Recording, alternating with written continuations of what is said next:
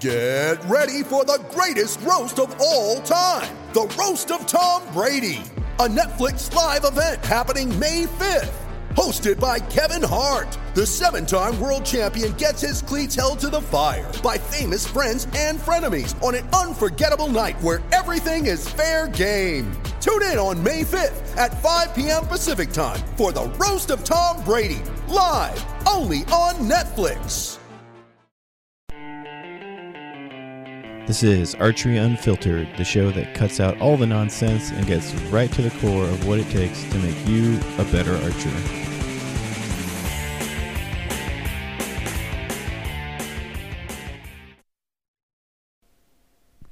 What's happening, Archery Unfiltered family? How's everybody doing?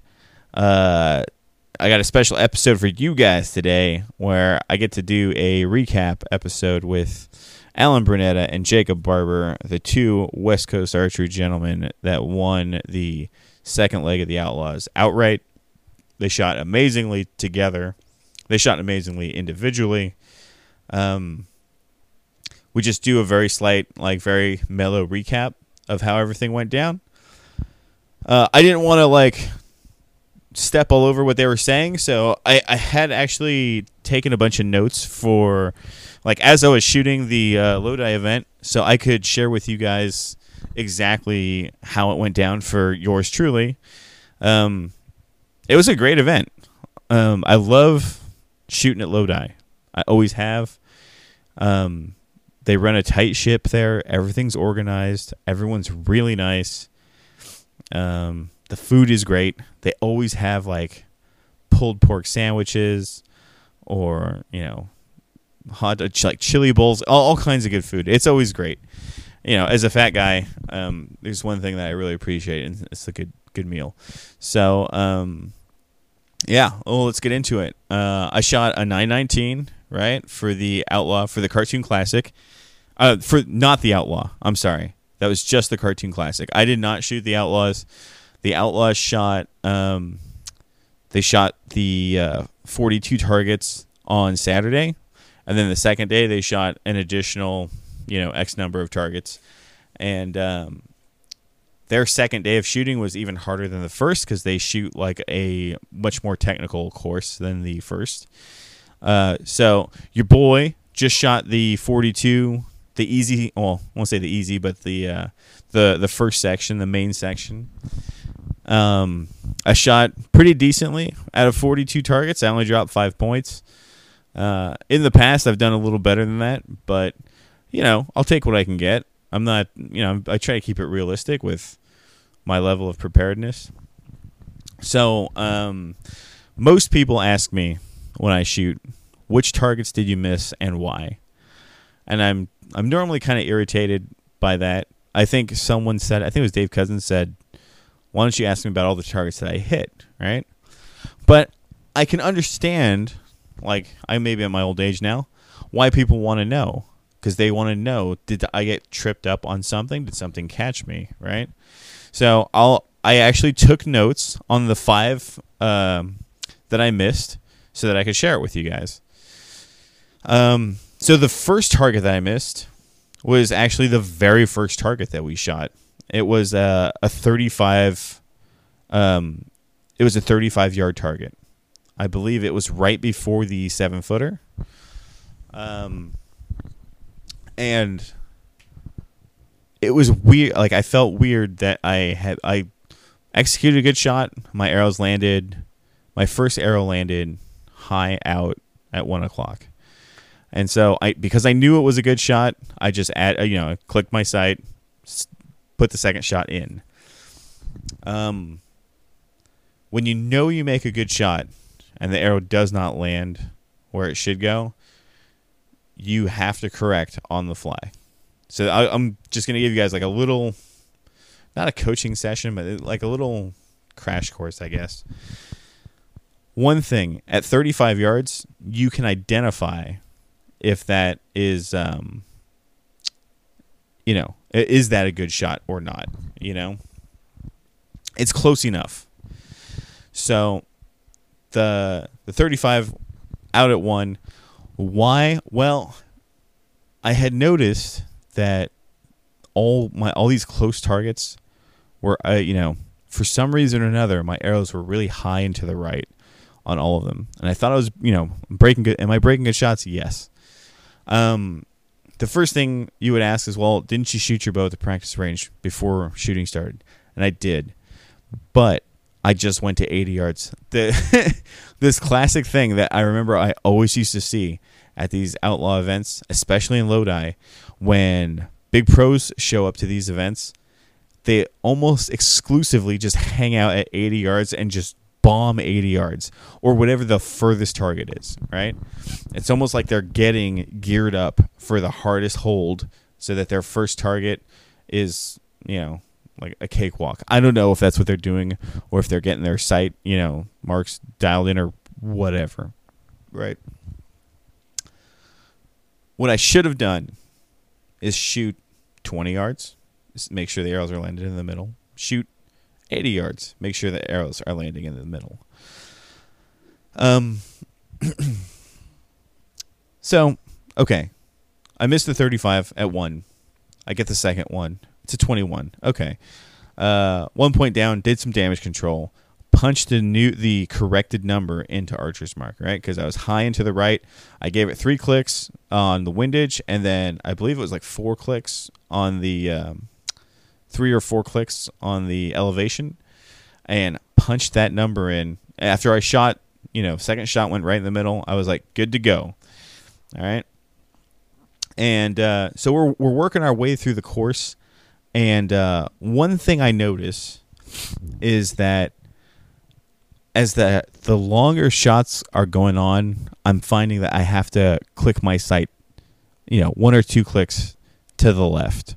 And then as the targets are coming in closer and we're shooting closer targets, my arrows are starting to land to the right, right? And my initial reaction is this is a center shot issue. Maybe I set my center shot hastily. The first target at my home range where I normally do this sometimes has like a strange left to right crosswind that, doesn't, I can't feel, but, can show up downrange. I thought it could be that. But I wasn't quite sure. And I wasn't really going to, put too much thought into it. I was just going to chase the windage, right? After I punched in that 13, all my sight marks were like dead nuts on. And let me just go out and say, like, having good sight marks is crucial. There is a level of forgiveness. People always talk about having their bow tuned for forgiveness. There's forgiveness in having good sight marks. If your sight mark is dead middle and you break high but in the spot, it will land in the spot. But if your sight mark is, middle high and you break high, that shit is out. So marks are good. I'm rolling. I'm just dealing with the windage thing. It's so slight. It's like, and what's great about Lodi is the targets kind of move in and out gradually. It's not like you do a 20 and then an 80 and then a 30 and then a 90, right? It's kind of like 20, then you got a 40, then you got a 30, then you got a 60, and it kind of staggers in and out like that. Kind of like an ocean tide, So I just chased windage, and I was fine. Like, because everything's so gradual, I was able to take a shot, give it a click or two, get a better shot, And that lasted me for, let's see, looks like 7 targets. I had a clean run of 7 targets, and then we hit the 101-yard shot. And I knew, right? I'm like, okay, it's going to be a couple clicks to the left on the 100. So I broke the shot, and it was way left. I remember the guy said the guy that was like looking through the scope was like, you're about 4 inches at 8 o'clock. Now, keep in mind, the 101-yard spot is huge at Lodi. It's much bigger than the Bigfoot spot. So 4 inches out is kind of concerning. It's like, okay, well, At 8 o'clock, that tells me my elevation is not great, and then my left and right's not great. So I just gave it a rip on my windage. It looked like I was guessing like 6 or 7 clicks. Shot it, dumped it right in the middle. Okay, cool. 21 damage control, right? I punched that mark in. So now I have corrected the 13-yard. I'm sorry. The 35-yard I've corrected, and then I've corrected the 101. Everything else, smooth rolling, right?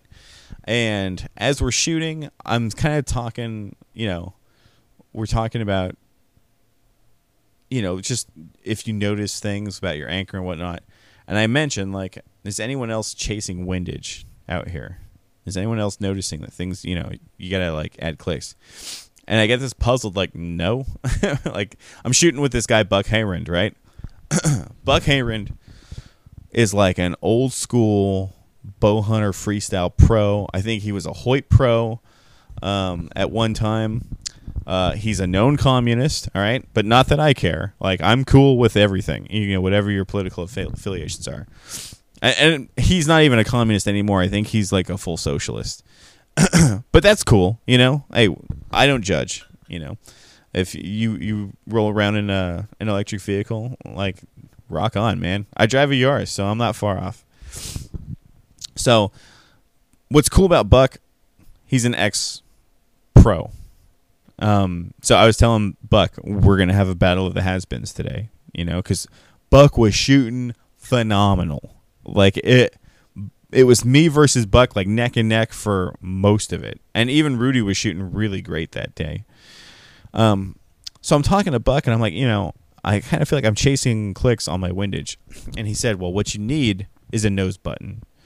And the way he described it was, at long distance, when you're looking through your peep to center your peep, you're actually, like, wrapping your head around your sight at, like, a weird angle.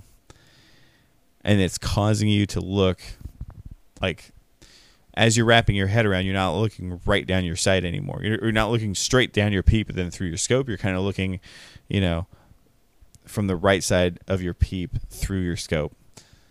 Something like that. It has something to do with this weird alignment. Maybe he's talking about your anchor and how that changes. But he says you put a nose button on there, it will correct your head, and you won't do this weird wraparound thing. Well, I'm not a fan of nose buttons. I've said many times, I think they're, I don't know.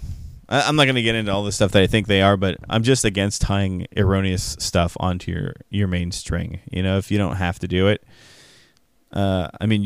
Most people can get string contact to their nose. Some better shooters than I use a nose button, so you can make your own decision. Okay? However, I did wonder, well, maybe a little kisser button might do good, right? Alan Burnetta, the man that I'm about to play the interview for you, he puts a little brass knock on his string, puts it to the corner of his mouth. I believe that is a Rio Wild trick, right? Or a Logan Wild trick. I thought Rio used a nitro button, which is the same thing, just, like covered in rubber or whatever. So anyway, I had it in my mind, okay, the thing that's causing this change, this left and right, or this thing that's causing me to chase my clicks, even though it's very minor, could be totally related to just my alignment at long range. Could be just, how my head is centering the scope through my peep and all these things. And as I'm shooting the long shots, I'm like, man, it doesn't feel really off. So, I try to keep an open mind. It might not feel off, but unless I see a picture of myself shooting the different distances, there's no way I really know. It just might be that I don't have the fidelity to prove it. Or I don't have the fidelity to identify it right away. And for, the layman, like, fidelity is like the feel, right? How fine can you feel this? So anyway, I'm thinking, all right, I'm just not, present enough to feel this alignment that's not correct. Maybe it's something I'll work on. Maybe I'll get a nose button. Who knows? All right. So we continue shooting. I have it in my head it's either that or it's a possible center shot issue. So then we go to 11 yards. I miss the 11-yarder tall again. And I'm like, what is going on? I punched the new 35 in. Well, I guess it only did half the trick. So corrected, punched the 11 in. So now I know, all right, from 10 to 35 is good. Everything else has been hitting. The 100-yarder is now good. All these sight marks that I'm putting in are now verified, corrected. It was the whole point for me to shoot these events right now is to get this shit ironed out for Reading, right? If I can't shoot the Outlaws, at very least, I can use these events to get my shit together, okay? So the 11-yarder missed at 1, made the correction, got the 21. Embarrassing, to say the least. I was the only guy to miss the 11-yarder in my group. It was a bummer. It's one of the easier ones, right? It's kind of like a gimme target, and it's just like, dude, if it is your sight marks, then you just didn't do your homework. And I own it. That's what happened. That's what got me on that one. And then let's see. It looks like I have a 13-yarder that also hit high but was in. And I can't remember. Let's see if I got the 11 corrected. I don't know why the 13 hit high but was in. But either way, wasn't a huge issue. And then my final target that I missed was a very interesting target. It was a 57-yard uphill deer, right? And there was a slight cut. It was about a half-yard cut. And I was kind of wondering, normally what I like to do is either step forward or step back from the stake. Either you place your back foot on the stake and it will kind of cut it to, if it's 57.5, it might cut it to 57. Or if you put your front leg at the stake and step back, it'll make it 50. Well, if I guess it's 57.5, it'd be 58, right? Sometimes you can kind of fudge it just a little bit to get a square number that matches your rangefinder. And for me, I shoot off of the rangefinder. The rangefinder will tell you your angle compensation. It does all the hard work for you, so all you have to do is shoot. I know some people think that's like rangefinders have their limitations, and I'm sure they agree, but I rarely run in I rarely come across that. So I'm standing there and it's 57.5, or it's like 57.6 is what I'm getting. And if I stand forward, it's 57.4. And if I stand back, it's 57.6. So I'm like, okay, I'm going to cut a half and step back, I think is what I did. And missed out the bottom. And it was the exact opposite of what granted, the stepping forward and stepping back, really, it's just tricking your rangefinder. You're not actually changing the distance. You're just kind of finding where your rangefinder is agreeing with the number. So I kind of fooled myself into thinking I was like a yard closer than I was. Anyway, it was dumb. What I should have done is just round it up because it was 57.6, right? I'm sure if I took a scoot back, it would have been 57.8, 9, or 58 yards. Or I think I've added a yard to this whole equation. It was a 57-yard target that I shot for 56 is what my notes said. Missed out the bottom for the first one, added a yard, got the 21. So for all you guys shooting, especially the Outlaws, any kind of safari, I mean, this also works for field archery as well. If you make a mistake, get your damage control in there right away. You know what I mean? Like, if you know you broke a good shot, first things first, adjust your sight, get the second shot in. Like, stop hemorrhaging points right away, and then figure out what caused it. So I was confused because I didn't know, man. So that was the end of all the the targets that I missed. But at the end of the day, I was like, man, am I really like chasing windage all day because of my alignment? It's so strange. And then I'm kind of thinking like, well, what am I going to do to kind of fix this? I told Mr. Rudy Sandoval, like the lead tech at West Coast Archery, what was going on.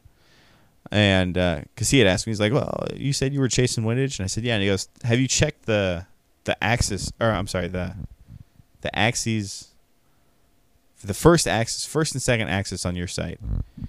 And I said, no, I didn't. And, you know, when I built this sight when I got it out of the box, a lot of my job, I'm building things, and I have to build things as square as possible, or as even as possible. So that's how I built that's how I did the sight. I assumed everything was straight out of the box, and then I just gave it a little, gave it a little love to make it more perfect. And I told him, like, I didn't think that was an issue, because on the very slight steep up and down hills that we shot, I hit, I was able to 22 them. It's not like anything was wildly out. You know what I mean? I've always heard that your third axis is slave to your first, right? So if your first axis is out, your third would be out as well. I guess, unless, your sight is right in the middle of where your first axis is out. So Mr. Sandoval said, check this out, right? Check out your first and second axis and see how it is, because if all your close shots are angled one way and then all your long shots are kind of biased the opposite direction, it could very well be that your sight, like the sight itself, is not sitting straight up and down. Needless to say, I checked when I got home. Well, it was actually like the next day. I set my bow up and then checked the first and second axis, and they were out. Surprisingly. So I fixed them and then checked my third axis. Third axis was pretty good, like right away. So I would imagine the third axis being fairly decent is why I did not have any trouble on the uphills or downhills. It could be that the uphills and downhills just weren't enough to be crazy at Lodi. I do believe there was a few that were like somewhat steep. But there you have it. Like, that's day one stuff. Rudy even told me, he's like, Bud, that is day one stuff. How are you not doing that? And I just kind of chalked it up to, well, I thought I built things straight. It was kind of a moment of hubris that bit me in the ass there. If the first and second axis were good, would I have picked up any of these points? Probably not. The 5 points that I missed seemed to be just from me having funny sight, punching my own sight marks in weird, or, who knows what. Maybe the 100. I don't know. I don't like to think I would have had those points had there been, had I done something different, because I didn't. When I took those shots, I was 100% certain I was doing the right thing at that moment. So, when they don't go right, you have to analyze, what did I do wrong? How can I do it better in the future? Well, first and second axis are leveled now. Now it's a matter of testing my sight marks. I got to test these numbers that I just shot in Lodi, shoot them at the range, and make sure those are good. And make sure those aren't like some weird fluke number that I pulled that just happened to work, in strange lighting or with me shooting a funky shot or whatever. You know what I'm saying?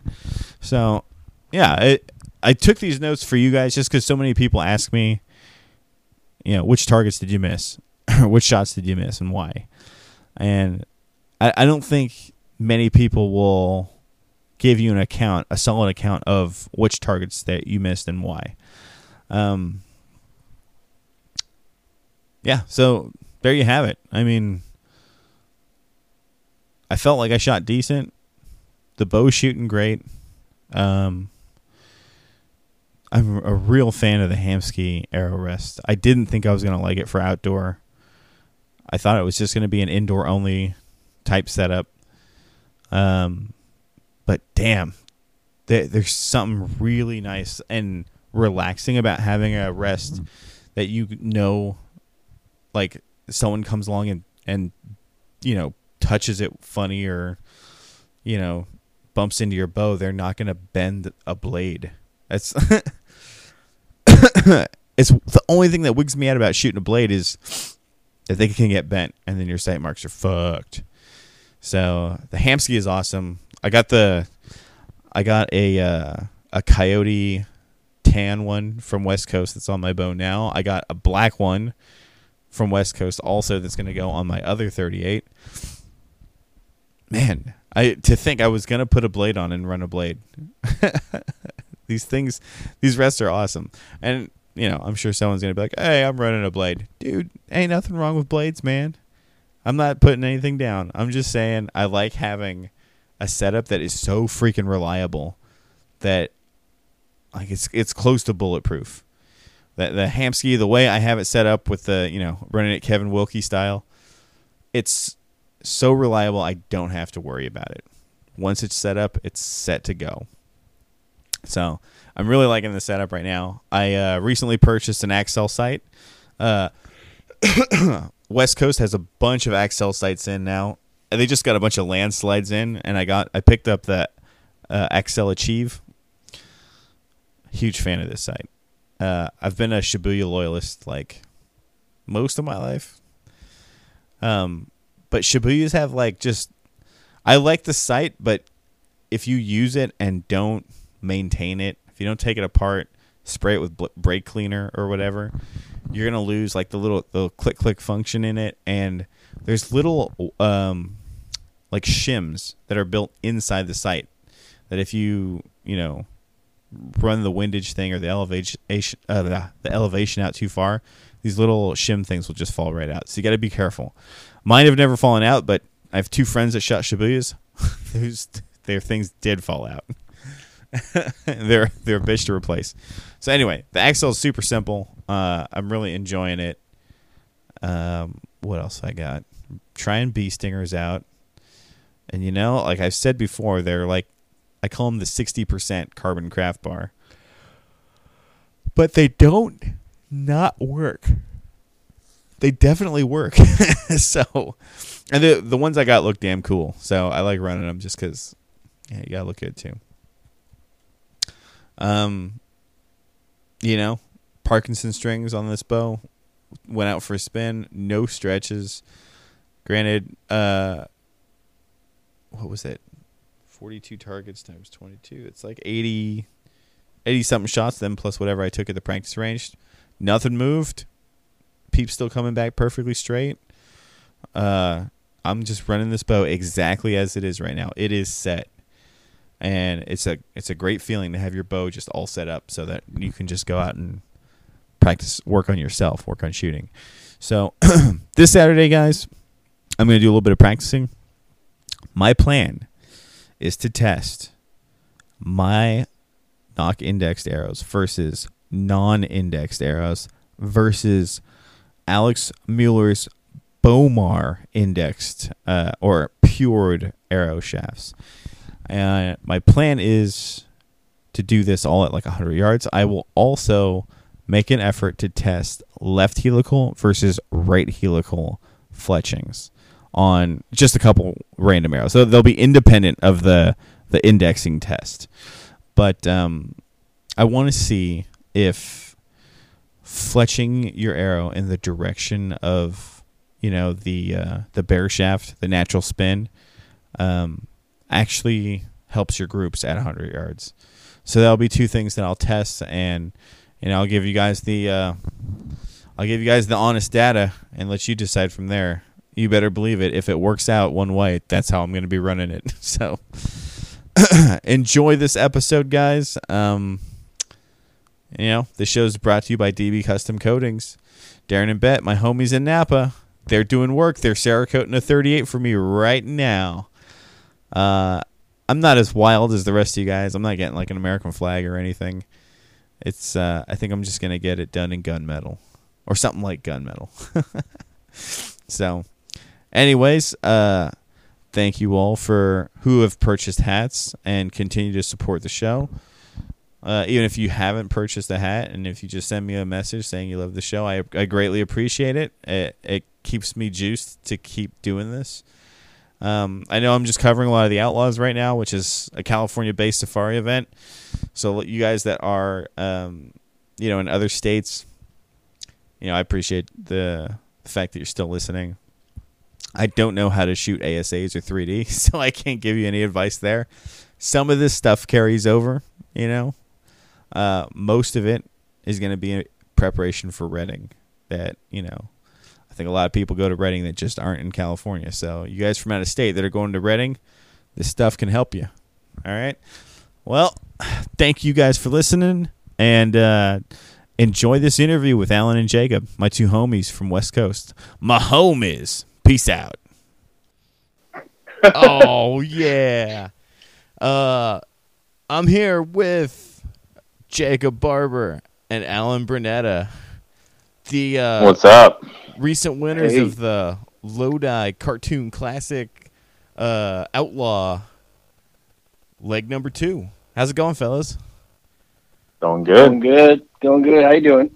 I'm very well. I'm quite well. It's a good week for me right now. Is it? Nice. Yeah, man. I got some things that I can play around with. I got like arrows that are like special indexed that I get to test on Saturday, and I'm gonna test some like helical stuff. But that's just me. How are you guys doing? I'm good. Just got finished putting my hunting bow together. So. Mm-hmm. And was that? Matthews V3X 33. Nice. Oh yeah, I gotta go slay some turkeys this weekend. What are you up to, Jacob? I'm out of town, up in Chico for work, in a hotel room, bored out of my mind. Dude, Jacob, I did not know that your day job was like one of those high power line guys. Yeah. You're way up there, dude. Yeah, it gets interesting some days. You look like you like your job, dude. I've been following you on Instagram. Yeah, no, we have fun. Some days are better than others, but dude, you're so high up, you can practically see the curvature of the earth from where you are.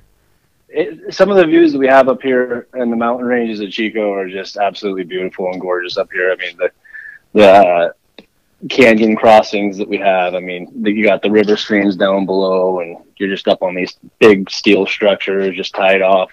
Nothing around you but the wind, and it's amazing. That's awesome. Look at that. He's right at home on a big giant pole. So, dude, you guys are both West Coast shooters. How long have you been shooting for Team West Coast? Alan, we already know you've been shooting for West Coast for like 20 years since now. day one, bud. Yeah, since they opened the building.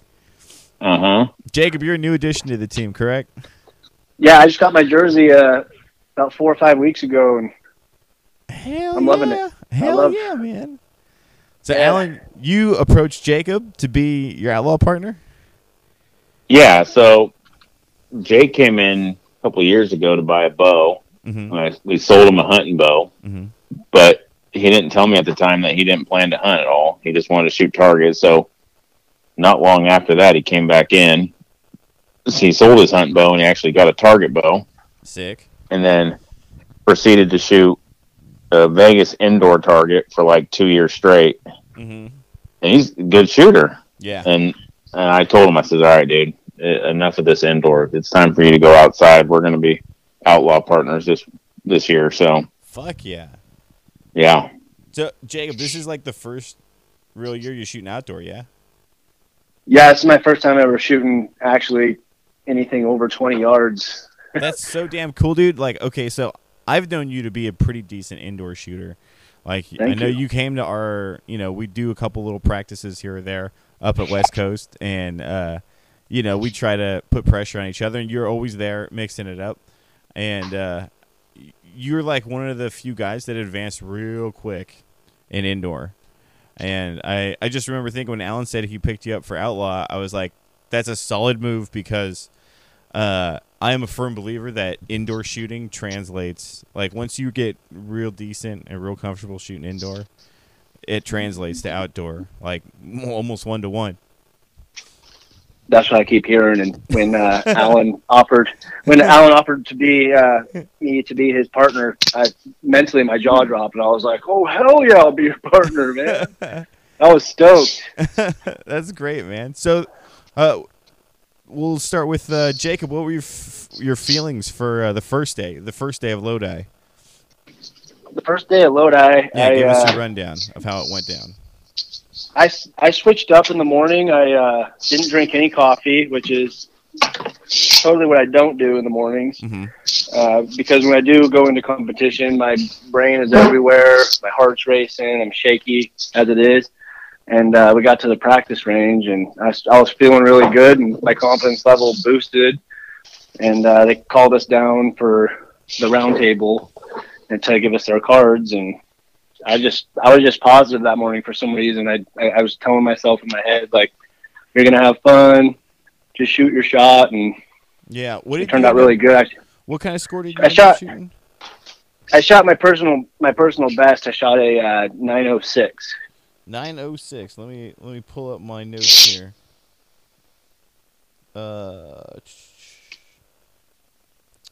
Sorry, I'm looking up handicaps here.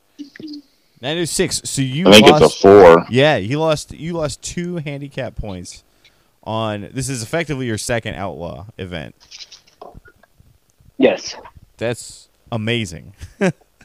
That's not what I wanted him to do.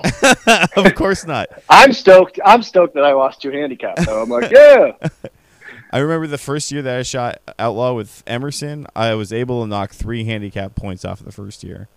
And then in the second year, it was like, I didn't get anything better than, knocking down 3 after the first. But it looks like Jacob's on track to beat that. So, yeah, I mean. Yeah, Alan, give us your rundown on the first day. First day was good. You shot exceptionally well. Yeah, I'll back up the story a little bit. And in the spring warm-up in Reading, I shot my 38, which I probably shouldn't have because I do this every year. It sits in my garage, and then the end of indoor season comes around, and I go, oh, I'm going to shoot 38, and then I'll set it up and shoot it wonderfully, and then it won't perform in a tournament. So Hoagie even told me, he's like, don't shoot that bow. It's like, nah, it shoots so good. Right. And then it shot like a bag of dicks. not the manufacturer, not like that. It just the way it fits. It ran. So the 40 agrees with you more, I think, is pretty clear to say. So right after Reading, I switched bows, so I went in with a little bit more confidence shooting my 40. So I was already in a better state of mind going into Lodi. Went back to some of my original shooting style and not trying to. You hear all your favorite word, the hype, in the whole archery industry on what people are doing, and then you come up with a stupid idea to try different things, even though you shoot plenty good the way you do it, but you always want to try to do something different to see if a new style, to see if something's going to make you, maybe gain that extra 2 or 3 points. And so, were you trying that in Reading, or was it mainly the 38 that was? I was mainly trying that in Reading. So. And it just didn't work. So was the thing you were trying, like rolling through your shot type thing? Yeah. Just keeping the release going. Yeah, I was trying the old Joel Turner method, and I'm sure if I committed to that 100% and did that all year long, it would probably be money. But yeah, dude, my dumb ass was like, oh, I could do this, and then. Yeah, I shot 3 times. A buddy of mine just messaged me and he said, "Hey, I think I'm going to do a Joel Turner seminar," and I was like, "Dude, I think it's a great idea if you're going to commit to it. If it's going to be something that you're like, okay, this is what I'm doing now, because I think a lot of that it takes commitment. It takes a lot of like, okay, you're not doing it your way anymore. You're not, saying no to a shot you don't like anymore. You're hanging in it and making it a good shot. Yeah. So I tried something and it didn't work, and and it worked fine in practice for me, but not in a tournament situation. Right. So I came home from Reading and it's like, I ain't shooting that bow anymore. I need to, the 40 is where it fits me the best. So I ended up selling you the bow. Yes. And I was like, I'm done. I can't look at this thing anymore. I got to get rid of it. I love me some 38s, dude. I know you do. It's a great bow, but so I went into Lodi with my 40, way more confident, shooting the way I normally shoot, right? And I just put together a good day, you know. Yes, day one you shot a 919. I did. You're second only to Henry Bass, who. Yep, by 1 point. Yep, he just woke up on the right side of the bed by 1 point. Yeah. You tied with Mark Rubio and myself. Yep. Well, actually, you just tied with Mark Rubio. I was saying that, like, I really can't count my score as similar to yours because you guys are shooting in groups of much higher pressure. So yeah, where you got some good money on the line. Yes, you got money on the line, and you're thinking about strategy, like, you know, handicap points, the whole nine. It's a different ball game for you guys. Yeah. So, and I'm sorry. I was definitely thinking Wendell Souza, you know, halfway through, because I don't think I dropped a point till almost over halfway. So I'm like, damn, if Wendell could clean this shit, I could clean this shit. And I don't know if that I don't think that got me. Well, let's be real. You only dropped 5 points, all right? Yeah, 5 points the first day. Tell me those 5 points on day one are not points you could have hit. Oh my god, they were stupid. Exactly. Stupid. So you can see that one was like a 36 yarder, like on a dot the size of your face. Well, my face. Yeah. No, yeah, it just stupid shots. You know, just maybe being overconfident, or what happens is sometimes you go to these shoots and sometimes the spots aren't like regulation for that distance. So you go up there and that 36 yarder, I'm like, damn, that's a big spot. And as soon as you start thinking that mentality where, oh, I can't miss that spot, you start getting lazy. Right. So when you get lazy, then shit happens and you end up dropping out or shooting left or whatever. You stop aiming diligently. Yeah. And you let things kind of float around a little. But man, I figured right after I shot the 100 yarder, you know, I made 2 beautiful shots on that. I was like, oh, I got this. But then you just make a couple little mistakes. And well, I think you saw, like, you came really close. All right. I'm going to say 5 down is very close to cleaning it. And I think you can see how it's possible now. Like, yeah, you know what I mean? Yeah. It's possible. And not taking anything away from Lodi, I think it's the perfect course for the second Outlaw. But it is a far less technical course than Reading, you know? I felt like the dot sizes were generous, right? I don't think they weren't, you know, regulation or whatever. Maybe the 100 was a little big, but you know, it's not a very technical course, so it's perfect to figure out what are you doing right and what are you doing wrong. Yeah. You know, the hardest target they have at that course isn't even the longest target. It's that up on top of the hill at that snack shack, that I agree. 65 yard downhill. Downhill. That one ate me up. I made 2 better shots. I think I posted a picture in my group at that, and, you know, 2 arrows half-inch out, almost touching. Yeah. But that, you know, that's probably their most technical target on that course. Right. Jacob, what were your opinions on the Lodi course? Just because you kind of got like a fresh brain, you know, like you've shot Reading, right? Or at least you shot the Reading course for the first Outlaw. What did you think of the Lodi course?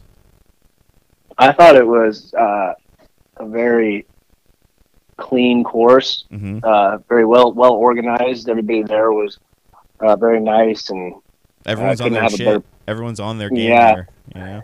It was just like you just get there and the markers, how it was all laid out, and the paths to the next target.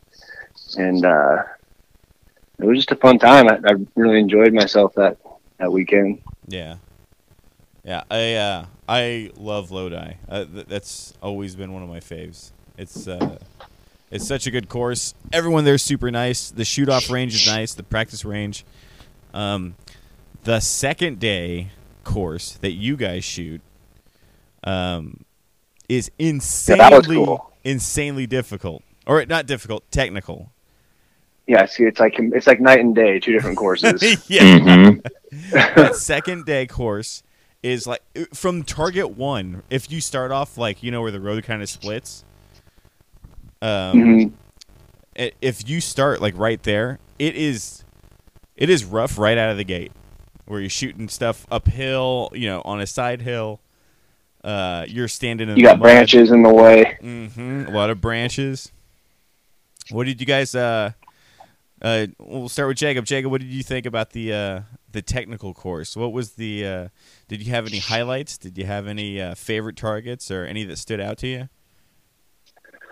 I didn't have any that stood out. It was the shooting lanes were real narrow, and the brush around it to the target was pretty narrow and thick, and it kind of just made you like get on your game a little harder, and made you kind of concentrate a little more towards the target.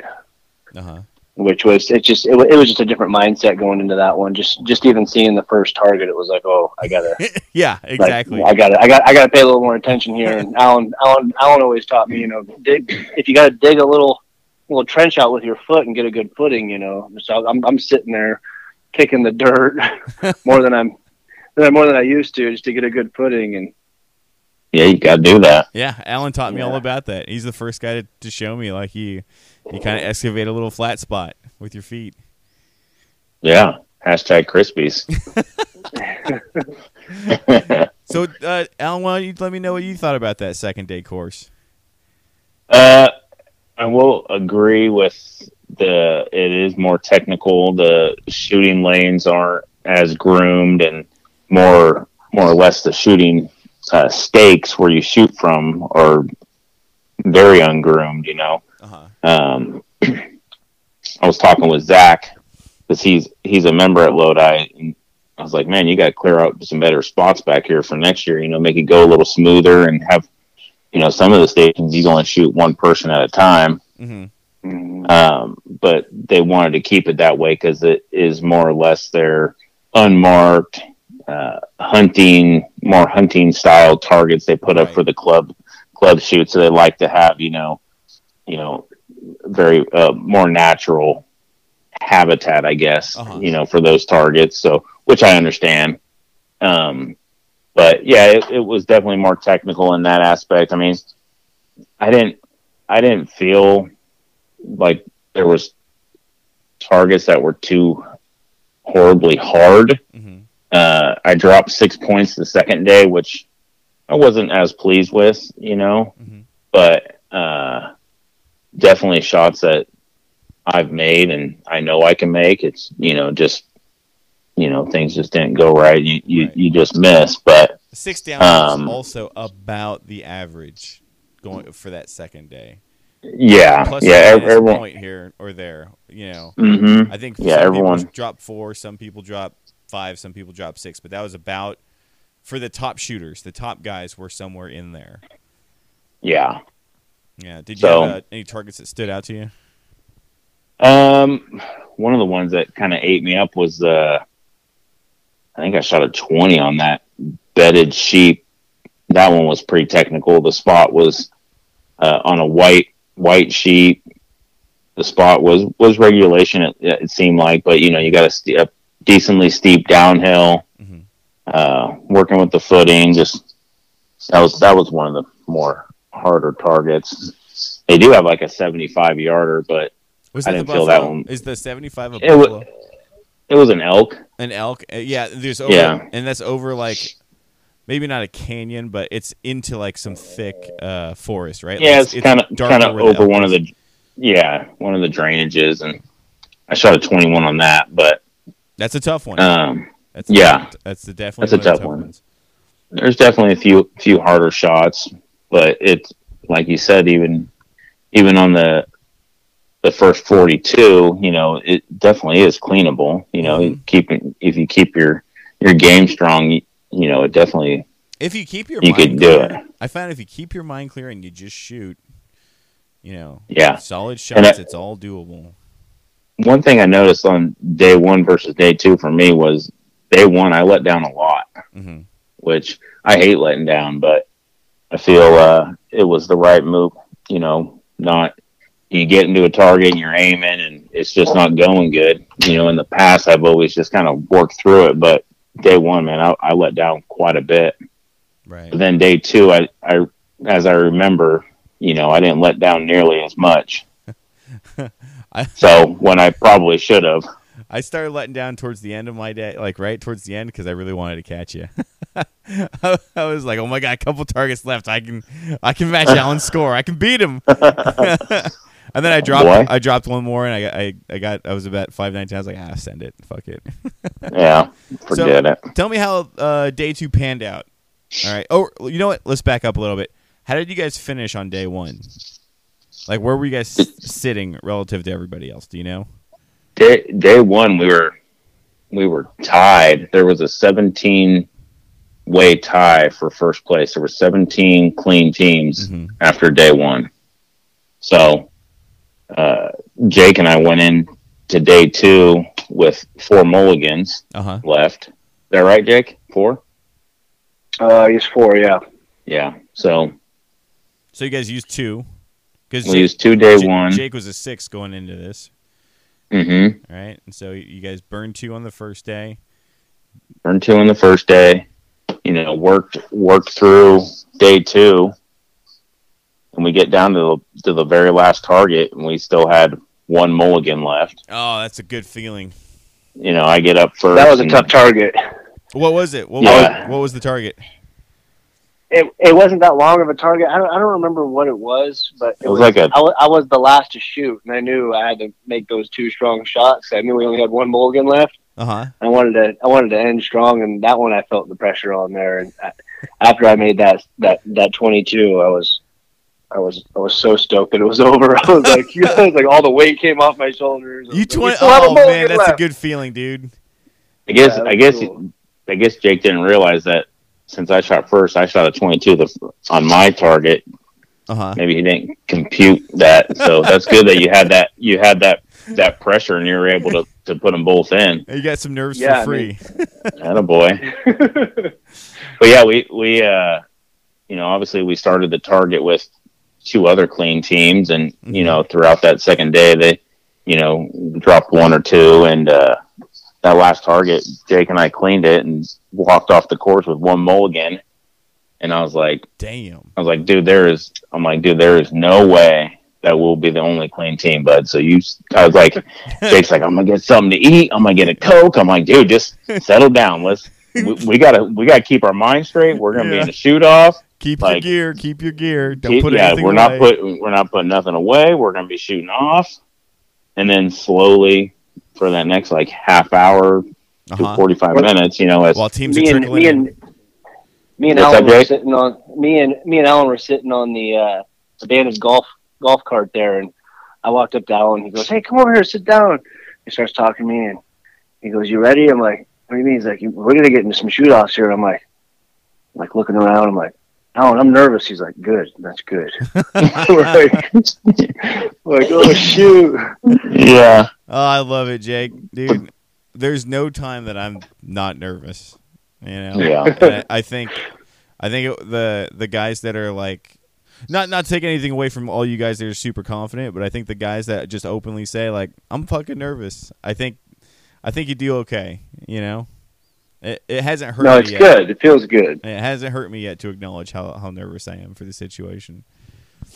So it just means you want it. Yeah, it just means you want it, man. And it means you're there. It means you're present. You're feeling everything as it's coming through.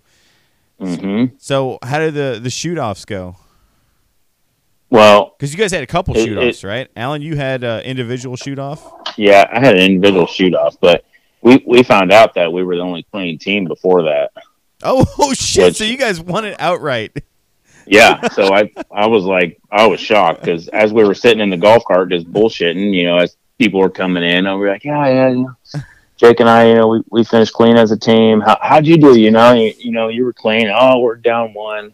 Next guy, oh, we're down two. You guys are starting to look at and each I'm other kind and of, go, oh. I'm like starting to like add these up. I'm like, dang, Jake. I'm like, and I'm not trying to toot my own horn or Jake's. We shot well as a team, and the competition was fierce. There were some really good shooters this weekend. So I'm not trying to be cocky or nothing like that. But like we're sitting there, I'm like, dude, I haven't heard of another clean team yet. And as it kind of goes by, and then I think someone walks up and goes, "Congratulations, you guys are the only clean team." I'm like, "What?" I was pretty shocked, honestly, because I was like, the way people were shooting this last weekend, I was like, "There's no way."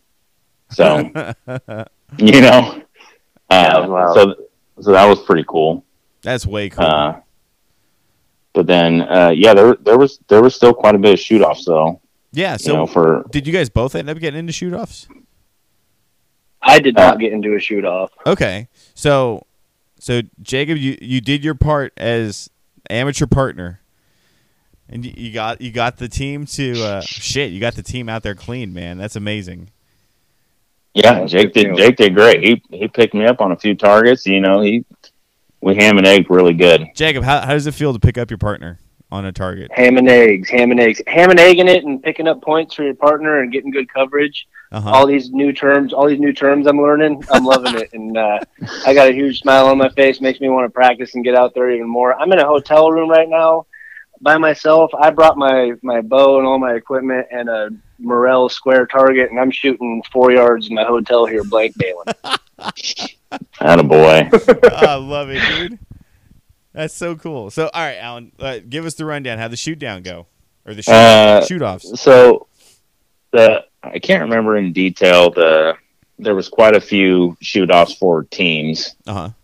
And I can't really remember how that went down, but it was fun to watch. I know Anturo put down a smoker shot. Austin put down a good shot to whittle their way into better placements. And but for individual, Mark Rubio, he won it outright. Damn. But like I said, the competition was good this weekend. It was only a 2-point swing for the top 5 positions. Wow. So it was pretty close, and so Mark won it outright, and then I believe it was Austin and Caleb were tied for second and third, and then myself and Henry Bass were tied for 4th or 5th. Oh wow! So I ended up shooting off with Henry. I tried switching bows with him, do the old the old Oregon special. But he's like, I'm not falling for that this year. And you don't want to shoot a dart in anyway. It's not. Like, I know. It's not like old Henry Bass. Yeah, I just wanted to give him a chance.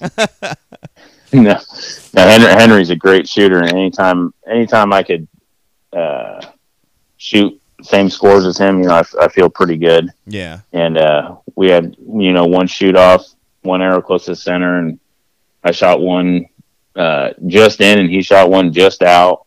So I was able to get 4th place there individual. Uh-huh. The shoot offs was made it a little interesting because the wind picked up pretty good. The afternoon up there in that practice range, right. You get a pretty decent right to left. Yeah, there's no wind, time that I have not been up there for shoot offs that there wasn't a little bit of wind going somewhere. Yeah. And it's always made the shoot offs much more interesting. Yeah, and I compensated. I held a hard 3 o'clock side and just put one in like at 8 o'clock. So damn. It definitely moved. Whew, man. Yeah. So, man, it was awesome. It was fun. Well, I love shooting with all those guys and girls. Yeah. No, hey, I'm right there with you, man. Like I'm bummed out I can't shoot the Outlaws with you guys, but still being there, getting to talk to everyone, mix it up, and then see you guys do so well is a lot of fun for me. So. Yeah. So how did you practice? How did you both? Because I know you guys did a little bit of practice leading up for Lodi. What did you guys end up doing? I didn't do nothing too crazy, honestly, because I switched bows. Uh-huh.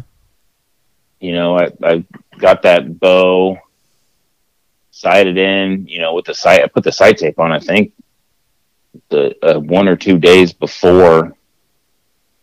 Actually, the weekend before, I was able to get my sight tape on and then just check my marks. I didn't, you know, get a chance to shoot angles or nothing like that. It was more or less just making sure my sight marks were on, and then just straight practicing flat ground, you know, out to, you know, 100 yards. Uh-huh. So I didn't do nothing too crazy. Just try to get, you know, a good 5 or 6 practice sessions in between Reading and Lodi. Right. How about you, Jacob? Did you go hit up like Lake Sonoma or any of those fields? Yeah, I went to Lake Sonoma a few times. Even brought my wife one time because I was going out there, and she brought a chair and a book, and I just sat there at the 60 and got comfortable at longer yardages because, Hell yeah! like I said earlier, I mean, all I shot for the past 2 years was indoor 20 yards, and it's a little different when you start getting that further out. You know, you gotta the pin float, everything starts to feel a little different. Mm-hmm. Yeah, and Alan helped me tune up my bow a little more for outdoor. I shortened my draw length a little bit from the Reading shoot, and sweet changed my pin size from a 19,000s to a bigger, just a dot. And, oh, really? Yeah, kind of all helped out and came together. What kind of dot are you shooting? It's high vis green. It's not too small, not too big. It's like a medium-ish size dot. And it actually worked really well. Was that the first day of the Lodi one? We were on that 7-footer, Alan. Yeah, that was our very first target. Okay, I was just about to ask you guys about that. Go on, Jacob. What about that 7-footer? What about that? The 7-footer was the one one of them I was really worried about because of that dot size. Uh-huh. And I heard Austin say, "Hey, be careful on the dot size because it could, on those real close ones, it could cancel out the little dot you have to hit, like the 7-footer." And yeah, but I got lucky on that one, and it didn't cover it all up. I could still see it, so yeah. I'm gonna stick with that size dot. Hey Jake, what power lens are you running? I'm running a 6-power lens from Feather Vision. Sweet. Alan, what are you running? Same. Nice. Same. Jake and I are twins on the lenses. Well, I imagine. You guys get all your stuff from West Coast, so you gotta be having, like, we all have very similar gear, you know. Mm-hmm. You guys are running Axel sights. Yep. Jacob, you're running Shibuya, right? New Shibuya. No, for the outdoor here, I'm running the XP XL. Sweet. Yep. Likewise. I think we all can't beat it. I think we all have very similar bows here. Yeah. So, hey, I wanted to ask you guys about the 7-footer, okay? I thought it was very interesting because the 7-footer is in between 2 and 3 yards. But it's not, like, you can't just average your 2 and 3 yard mark. No. It's because it's not directly in the middle. It's a little closer to one than the other. How did you prepare for the 7-footer? I thought I had remembered it was somewhere around 7 or 8 feet. Uh-huh. So you shot yours in? Yeah, I shot mine in. I definitely made sure my 2 yard and 3 yard were 100%. Uh-huh.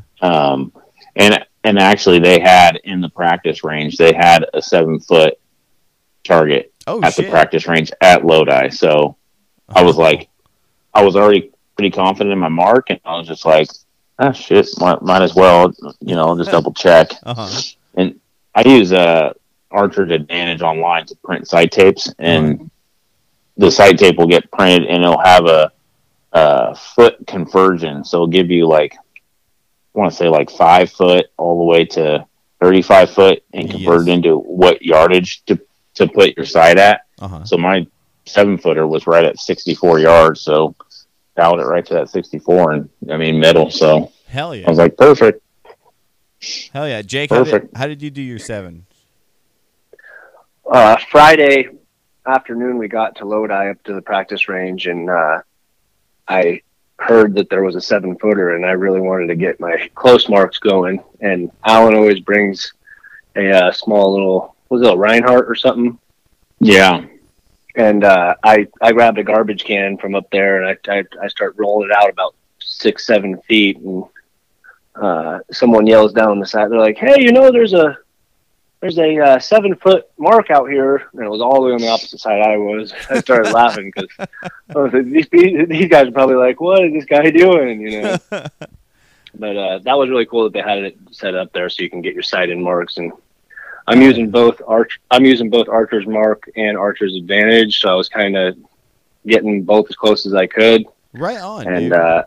I went and edited my Archer's Mark and got it dialed in, and that just gave me the confidence and good move, felt really dude. good about that. That's one of the strengths of Archer's Mark, is that ability to edit on the fly. Yeah, that was nice. Oh, well, that's awesome, dude. You guys did good. Got your Well, 7-yard thank you. homework in. Do you guys know what the homework is for Reading? They're going to have a 3 and a 4-yarder right now. Ooh, 3 and 40-yarder. But, okay, Reading comes after. Are you guys both doing the Break the Barrier shoot? I will be. I'm not going to make it to Break the Barriers this year. I wanted to make it, but I can't make it with work. Right. It's tough to hit them all in. Alan, who's your partner going to be for Break the Barriers? The infamous, the world famous, the half crippled Brandon Williamson. What? Oh yeah. Oh yeah. I didn't know Brandon was still shooting. I thought he was hanging it up. Yeah, he's more than just cheeseburger pictures these days. Wow, No, I good. talked to him. I talked to him there actually just a day or two ago. He says his shoulder's really been feeling good. He's had a little bit of a sore shoulder for quite a while, and he's able to. He's healing. He's ramping up his arrows. He says he's got good marks. He's feeling good. So Sweet. we're all registered for that. So we should. Okay, that's not this weekend. That's next weekend. Is the Break the Barrier shoot correct? Correct. Yeah, the 9th and 10th or something. And then after that, we have like a few weeks off, right? And then there's going to be the Sonoma Ultimate shoot. Yeah, the Sonoma County Bowman Ultimate shoot, which will be a 28 target, 3 arrow, orange spot in Petaluma, out in West Petaluma. Sweet. At the Dutra Ranch. That'll be fun. It's going to be the Dutra Ranch? Yeah, I'll be out there. Holy smokes. Jacob, are you going to that? I'm on the fence right now about that one, but I'm hoping to make it. Okay, cool. Awesome. Yeah, I'm just really focused on staying with the Outlaws right now. And Right. There is always the whole thing where, like, you don't want to lose handicap points, outside of Outlaws if you don't have to. So I get that. What was I lost handicap points once shooting like a YOLO money shoot or something like that. Out in Davis. And I remember Emerson was like, "Dude, you're not worth anything to me anymore. You don't have any more handicap points."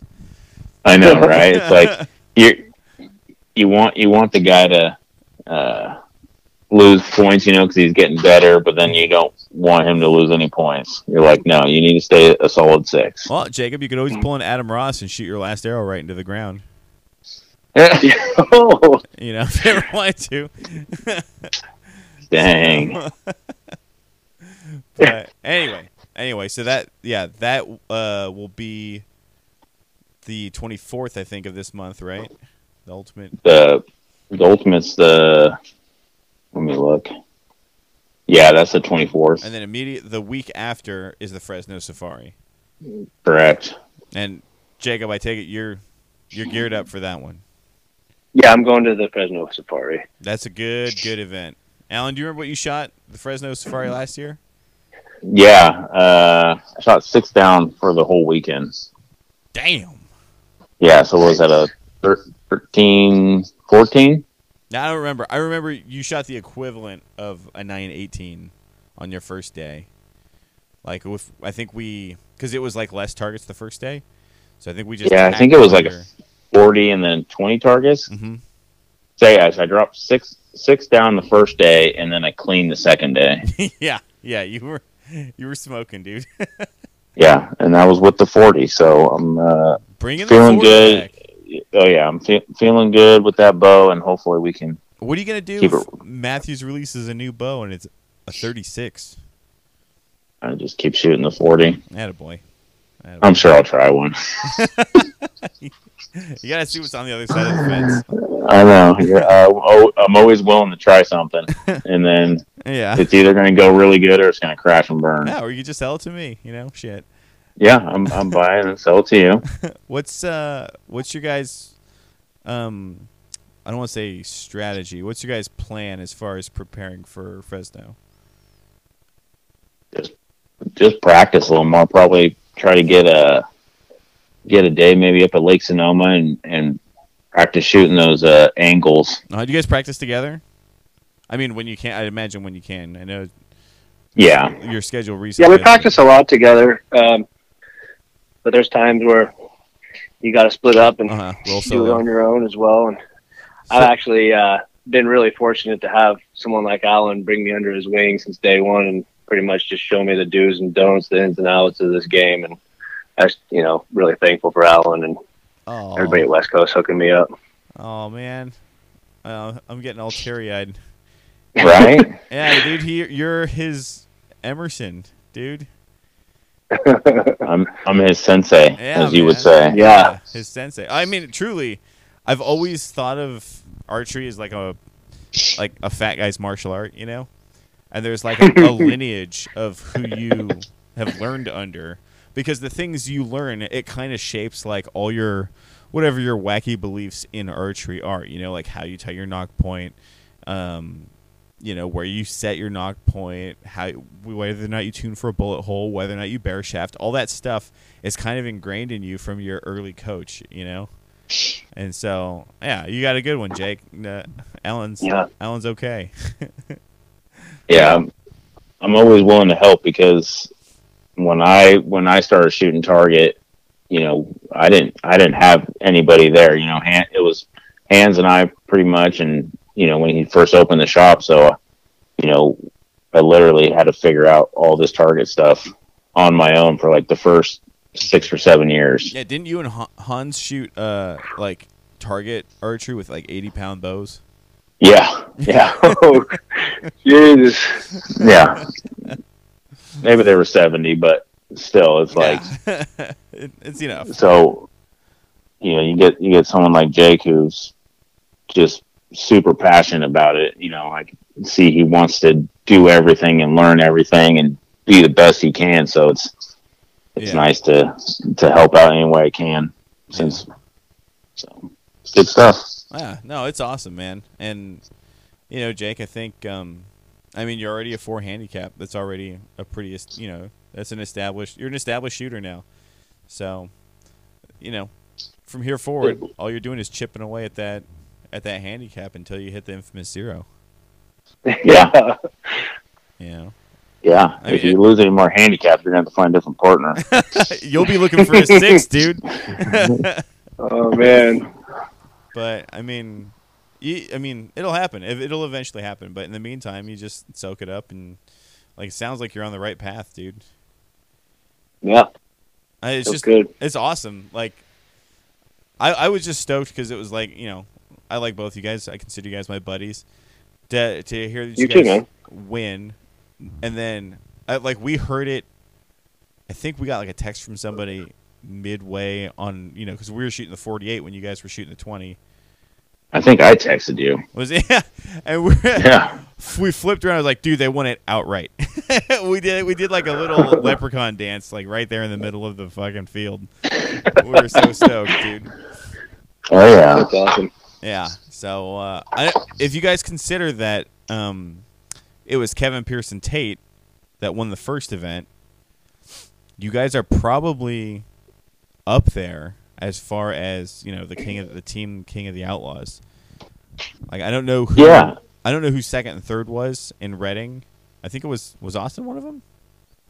It could have been, but a good chance. He's been shooting good, so yeah. So you guys are, as a team, you guys are definitely up there. I think you guys will be. Yeah, especially that they're taking. There's 4 outlaws and they're just doing best of 3. Exactly. So you have one throwaway event essentially. So you guys intend to do all 4? I didn't know that. That's nice. What's that? Yeah, well, I didn't know there was a best of 3. There was a throwaway one. Yeah. There's just one event gets to be thrown away, and they'll take the highest scores from the 3. we're definitely throwing away Reading. Yeah, the spring warm up, that's going bye bye. That was the definition of warm up. Oh man. Yeah, that was a tough course, man. There's something about that one. It is. I think it catches people off guard because it's just like it's all of a sudden, and it's like boom, nose to the grindstone right away. Nose to the grindstone for sure. Yeah, man. So awesome, fellas. Like I'm stoked to see you guys do well. I won't be in Fresno, but I will be in Nevada City. In fact, I actually might be a competitor in Nevada City because I think I'm going to be shooting the Outlaw event. Who are you going to partner with? I don't know yet. I created a Facebook group to find free agents, so I might as well just use it at some point. I saw that. That's really cool. I started following it. Dude, these fools will use it for anything but finding a partner. Some dude's like, "Oh, who's your favorite archer?" It's like, shut the fuck up, get out of here. That's not what this is for. So, yeah, but yeah. Or I intend to look for a partner for Nevada City. So, nice. Hopefully, I'll get to mix it up with you guys. Maybe we'll see each other in a shoot off or something. Oh yeah, these Easton accident arrows, man. I'm telling you. Yeah, let's do a little breakdown on your guys' gear. So. We're all shooting similar bows. Jake, what bow are you shooting? I got the TRX 40. You guys are both shooting 40s? Yep. Oh, man. This has gotten even better. You guys are adorable. Jake, what bars are you shooting? I got the Carbon Craft X-rated bars. Sweet. I got a 30-inch front and a 15-inch back bar. Sweet. That's how I run my Carbon Craft. And Alan, what are you running? You're running Rev X's, correct? Yeah, I was having some issues with the bars being so stiff. Mm-hmm. So I ended up getting a set of Shrewd Rev X's, 30 in the front and 15 in the back. So I'm on the Wendell lightweight kick right now. So it's a good kick, dude. Yeah, I think I'm only running. How much weight do you run? Yeah, 4.5 on the front and 10 on the back. Ooh, that's a good feeling bow. I can already picture. Yeah. Jake, how much weight are you running? I got 22 on the back and 7 up front right now. All right. I can dig it. Let's see. So, give me the rundown on your arrows, Alan, because I know you built your arrows and Jake's, right? Yeah. So I've been wanting to build a set of these for Target since they first came out, instead of the Easton long range. Mm-hmm. And I know you had that idea at one point, but I did it before you. I had a similar idea. I wouldn't say it was the same, but sure.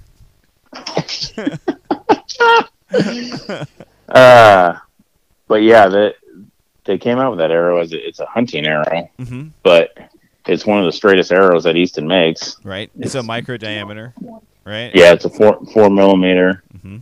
0.001.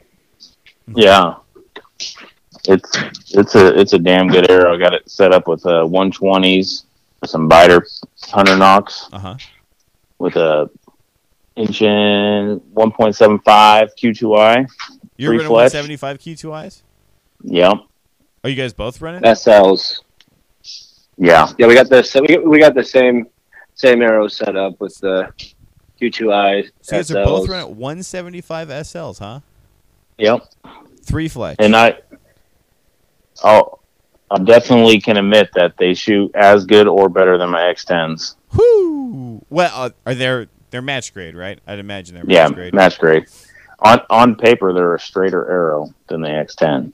And I'm not trying to put X10s down. I've got 3 or 4 dozen of them, and they shoot great. But if you want a good arrow that's, a fraction of the price, that's definitely a good option. It's hard to beat carbon. Dude. I've actually had more people message me after Lodi about what arrow I was shooting than anything. Hell yeah. So. Well, you tell them where they can get those arrows from?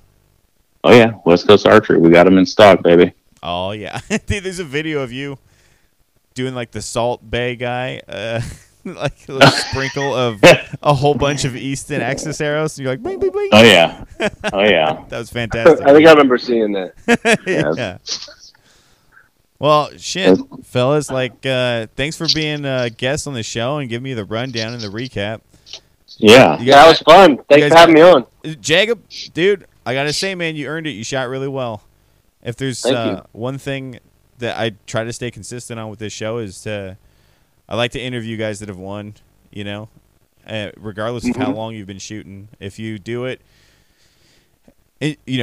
first you're competing. You kind of went through the fire. You went through the nerves, and you came out the other side. And I think it's a good story to tell everyone, so other guys that of similar experience or guys that are less experienced than you can kind of get an idea of, what you went through and what you did to get through it ultimately. Definitely. Thank you. I appreciate that. Yeah, man. Well done. I'm looking forward to seeing you just shoot it up for the rest of the season. Heck yeah. I won't put any pressure on you, but I predict, you're not going to stop at 4 handicap points. I have a feeling this is going to be a good season for you. Thank you. Hey, B, you got anything to add? Yeah, public service announcement. Watch where you put your frickin' bow. Why? I What happened? literally... my God, they were going down. At least I saw 6 bows fall on the ground this weekend. Like, every day there's like, oh, there goes a bow on the ground. Kaboom! There's another one. There's another one. Yeah. Well, like I'm so cautious about where I put my bow, and so am I. I sit there, and a lot of people kind of forget about it and just kind of put their kickstand on and set their bow down and start walking away as the thing's falling on the ground. So watch where you put your bow. I was shooting with Tommy Daly's 2 sons, right? And these 2 guys are so damn funny. Like, they're hilarious, right, to shoot with.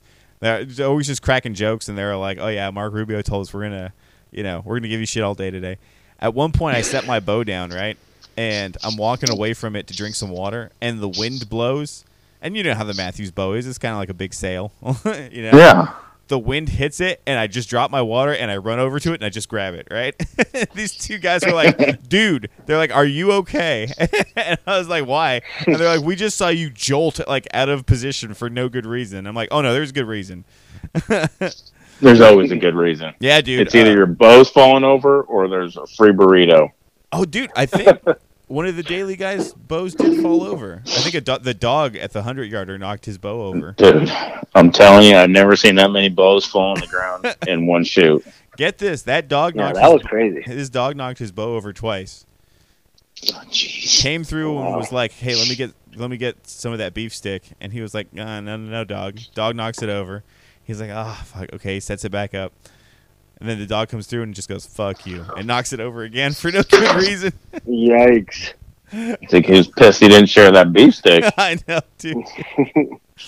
Oh, man. You want to hear another, like, slightly off topic, but my buddy Jim, his bow is always getting, like, knocked over or, like, kicked over or something. Like, this girl at the Coyote 600 shoot, she was a photographer. She, like, kicked his bow over and then accidentally stepped on it.